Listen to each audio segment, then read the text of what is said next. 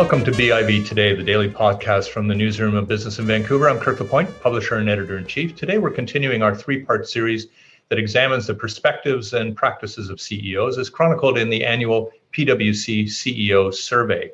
Other segments in this series have looked at particular findings on matters of CEO optimism and opportunity and on cybersecurity. But this conversation, though, looks at the climate change imperatives for CEOs, particularly the survey findings that indicate there's still a lot of work to do. Joining me in conversation today is Mike Harris. He's partner and chair of the board of PwC Canada, national ESG and net zero leader, and the BC region risk leader. Good to see you. See you. And Christine Bergeron is CEO of Vancity Savings Credit Union. Good to see you again, Christine. You too. And let's start, Mike, with a little bit of the findings, kind of the top of the wave approach on this one. Which is the status of climate change action from the C-suite. Well, certainly the climate change agenda is something we all know is on top of mind of all of us, and certainly at the top of mind of a lot of executives. And just setting aside the results for a second, we see lots of companies with net zero targets like Vancity, and even companies that have that are more challenged from an emissions point of view. Companies that are putting themselves out there, taking great initiative. So there are companies doing great things, but what the survey showed us is that there's many more companies that aren't doing enough. So only 23% of the Canadian CEOs are actually feel that ESG or climate change is a significant issue. And globally, the number is 30%. It's a little bit better, but certainly Canada doesn't fare much better. And in BC, just slightly more, 26%. So, and this is all from a number like pre-pandemic. 20% of these organizations felt that climate change was a big issue. So I think it surprised us. We really thought that the bar would have moved more as a result of the pandemic, as a result of the focus that we see a lot of companies taking. So companies are doing great things, just not enough of them. Yeah, I was going to ask if it surprised you. You say it does, but I wonder, do you have any theories on why? Well, it's hard work to be blunt. I think this is something that everybody understands as an issue, or many people do. But the work that companies have to undertake is major transformation. It's not just putting out a target. The companies that are taking this seriously and doing the right thing, they realize that, it goes well beyond a target. You have to certainly have the ambition and then have the transformation plan, and quite a bit of effort goes into that. Even if it is 10, 20, 30 years down the road that the target's there, their stakeholders are expecting significant change and significant action, and there's a lot to that. Christine, Vancity, of course, gets top marks for its commitment in this field, but it is a giant challenge, isn't it? It is. There is a big challenge ahead in terms of the task, and I think, to Mike's comments, we are seeing more targets coming out and more companies. Although, again, it depends perhaps in what circle you are in, right? What you hear. So we did put forward commitments, and we've begun the work. I think what's interesting for companies also is that everyone's at a different starting point, right? So for us, as a financial institution, we have a different starting point than we would if we were a manufacturer, to your point earlier, if we were an airline, et cetera. So we've been trying and are working now on interim targets, really setting those baselines and really integrating the work across our organization. How is this done at the same time as contesting with the pandemic? How do you make sure it stays its course? Mm-hmm. Well, from my perspective, I think the pandemic surfaced the fact that businesses need to look just beyond the financial bottom line to the impact, right, that their decisions are having on people and communities. And so Canadians expected businesses to do right by people and communities during the pandemic, and that was our response as well. So for us, the economic impact, I'll step back. What everyone saw is that the pandemic fell disproportionately on the shoulders of people in lower paying jobs, those in more precarious financial situations. And unfortunately, this is not unusual. Major crises usually make existing inequalities worse, unless we do something about it. And I think that's what we can expect with the climate crisis. So for us, it was always about ensuring responsive recovery included environment. You know, we've always had our pillars around environment as well as social issues. So that's just part of our work. But certainly, it's easy to drop, you know, one of those key pillars. We have a key focus on that, but you know, it's understandable why people perhaps did. Yeah. So in leading the organization, did that require a persistence or a kind of a consistent message to say, listen, let's not lose track here, even though we're doing all these things over here that are almost triage in the pandemic? Mm-hmm. Well, for us, you know, we really see them intertwined, right? Because the effects of climate ultimately are the effects on people. And so for us, it was a little bit different. We had been working on those commitments before. And so yes, you know, in terms of leading, we needed to kind of come back to that and make sure we weren't postponing that work. But it was a little bit more intertwined. So again, you know, we start from a different starting point on how integral it is to our business. Yeah, Mike, the survey really shows that there is a catch-up that needs to happen here with a lot of companies. Explain a little bit about what that necessary catch-up looks like and what kind of a gap there is. Yeah, what's interesting is there are, you know, I work with both private and public companies, and we have the data from our survey on both of them. And I mentioned, you know, very low number of companies taking it seriously. The public companies are taking it more seriously. 66% of them are doing something about climate change and taking it seriously, where private companies are more around 41%.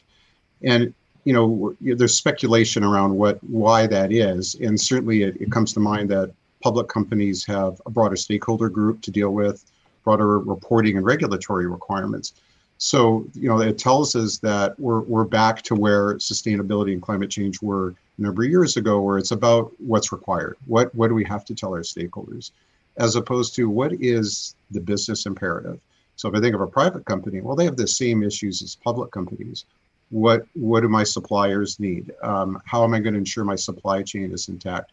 What businesses should I be in? Should there be some businesses I get out of in a different climate scenario analysis for what I'm looking at? So it is a business imperative. Some companies are getting that. They're not just looking at it from reporting or stakeholder analysis, and certainly not just a shareholder analysis. But many companies have to take that broader stakeholder look at it from a business point of view. And that's probably the biggest gap right now is, again, not just setting an ambition to report on, but thinking through the journey of how this impacts your business. So is it that some companies just haven't understood the business case for this yet? Haven't understood how this actually integrates into a sustainable business model? Yeah, I think that's right, Kirk. Like they understand there's an issue, right? So they understand that sometime down the road, they may have to transform elements of their business, but they haven't integrated that into their strategic planning. That's what we found. Only a third of the CEOs are actually integrating climate change issues into their planning. So you might not take it seriously, but at least bring it into your planning. Try to start doing some scenario analysis. What could our business look at 3 or 4 or 5 years down the road? Companies are starting to do this. They have very sophisticated climate models and how it impacts all of their business. But many companies aren't doing that yet. Christine, I'm going to turn to you now and look for a couple of sales pieces almost on this, to be sold on this for a second. Let's talk first of all about the emotional side, which is a bit of the reputational value that comes with a commitment. Tell me what you think that means for a place like Vancity. Yeah, I mean, I guess my perspective is that reputational value for us links fully to the business value of those commitments, actually, right? So Okay. Up until now, largely you could emit carbon fairly freely, and it's only not that long ago that, and even currently, that we're starting to think about how you value that. So, for us, our members are asking for it. Our stakeholders are asking about it. Regulators, government policymakers are increasingly making it a priority. So businesses either need to, or certainly they will need to soon, respond to that. Certainly that reputational perspective of, if you are going to put commitments out there, then you do really need to follow that up with action. And, I do worry sometimes because there's a lot more sort of coming out, whether we'll see the actions underneath that. And that is a risk that we need to be mindful of. It does take a lot of resources, though, right? Like, we do have team members focused on this. And so you do need to be deliberate. Yeah, it's not something that, well, certainly you don't, but not even any business, I think, can afford to do off the side of a desk, right? It requires expertise along with a lot of resources. So, is it good business? Well, I think it is. From our perspective, and of course, again, as a credit union, a cooperative, our view is that you can't be a successful business if the community, the environment around you is also not thriving. But if you think about the climate-related financial risks, it's not actually an abstract concept that can just be addressed, in 10 or 20 years. Like, it's here. It's actually quite tangible. And I think it does need to be managed now. So on the one hand, there's always that perspective of risk mitigation. I also think there's a huge opportunity. How do you rethink some of these sectors that are going to have to transition? We certainly don't want to see people left behind, but it does mean reskilling. It does mean thinking about innovation. It does mean, how do you retrofit homes? How do you decarbonize the materials? How do you think about deconstruction? Like, that's just from one sector of real estate. So there's a ton of opportunity for us to be thinking about what that means for, whether it's our local economy and the Canadian economy broadly. Yeah. Well, presumably it also offers Vancity investment opportunities, and encouragement opportunities in certain sectors in big ways, right? It does. And I think there'll be a lot of, in the small business, which of course is what we support a lot of, those transitions will be even less obvious, but just as important. Between 2018 and 2020, CEOs grew steadily pessimistic about the future economy. This year, confidence is back. But optimism doesn't equal strategy. How can CEOs set priorities that will sustain growth beyond the bounce? Discover more in our 24th annual Canadian CEO Survey.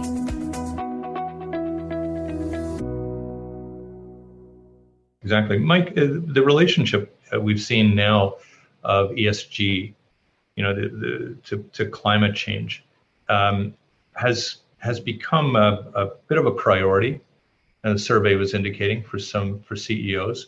But again, stress where that has to go and how important it is in terms of the overall success of climate change initiatives.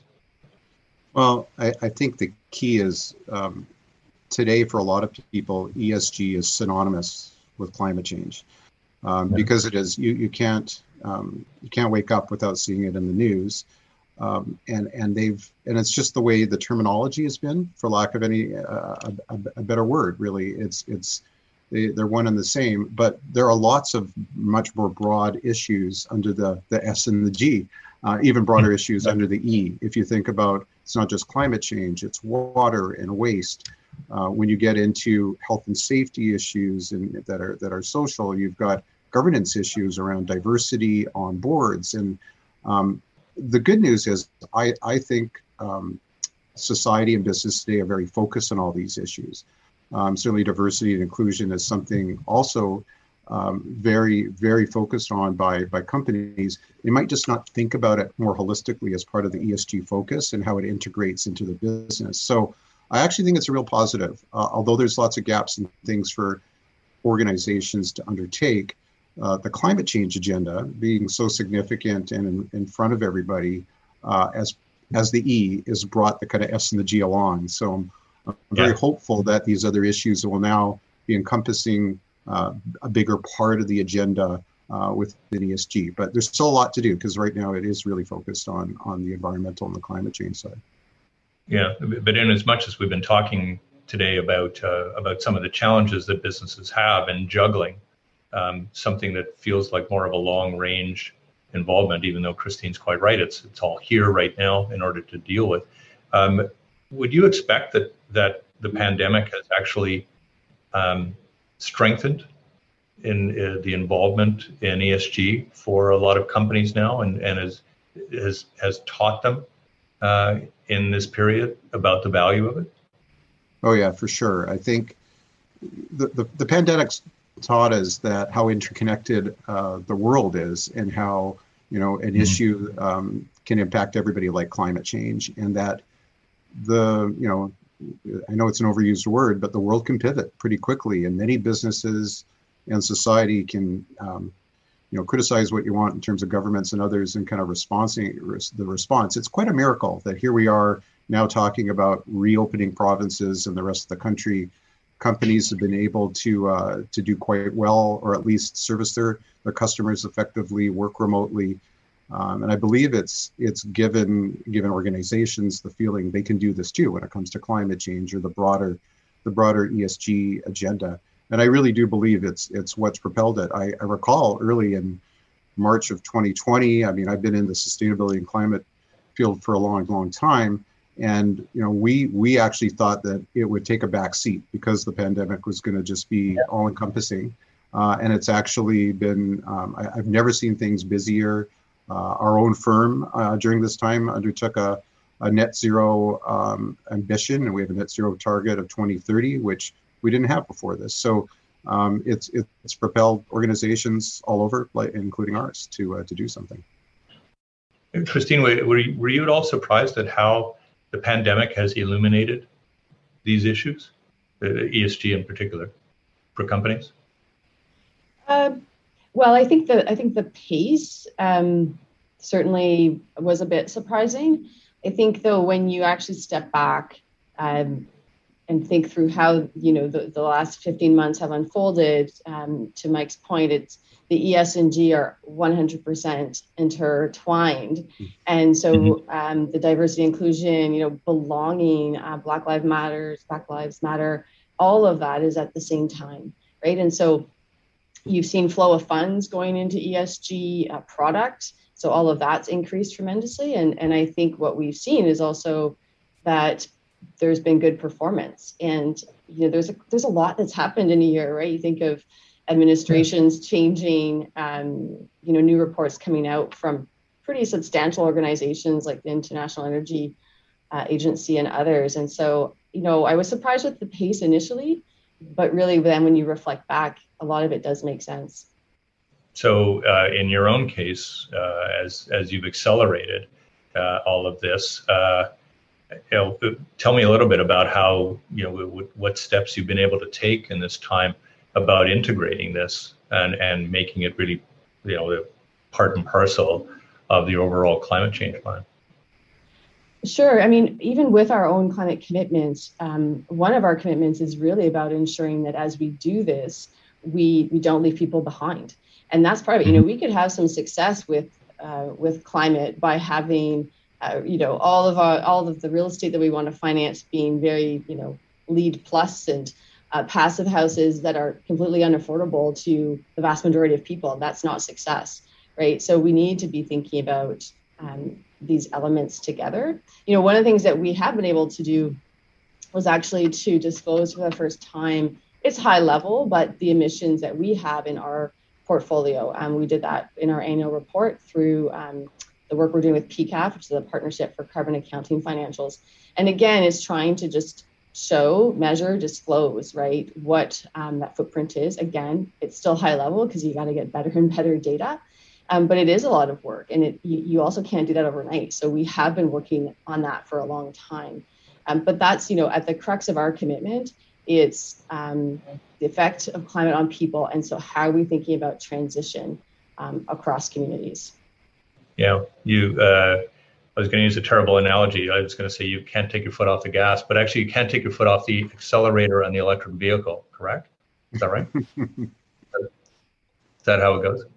Tell me a little bit as we conclude here, Christine, about the impetus that governments are providing in this period and how much they matter as your firm and others have to basically move through this. Mm-hmm. Well, I think that, it's probably a matter of pace, especially, and certainly, Mike would probably have a perspective. To those who are already moving and who understand the importance, right, then you can do that without having full structure and regulation. That said, when you compare even these responses, Canadian CEO responses to other jurisdictions, we are seeing a shift in the pace, right? Whether it's mandatory disclosure, new policies, regulations. And so businesses do respond to that. I think that we're seeing more of that here, and certainly in the BC context with municipal, provincial, and then federal levels of different, whether it's called net zero or other paths, will help. Because the one piece that we still don't have a strong lens on is, how do you really think about? We'll use ESG as opposed to climate, right? From a specific reporting perspective. So when you report financially, it's very, very clear, what a capital asset is, an operating expense, and the like.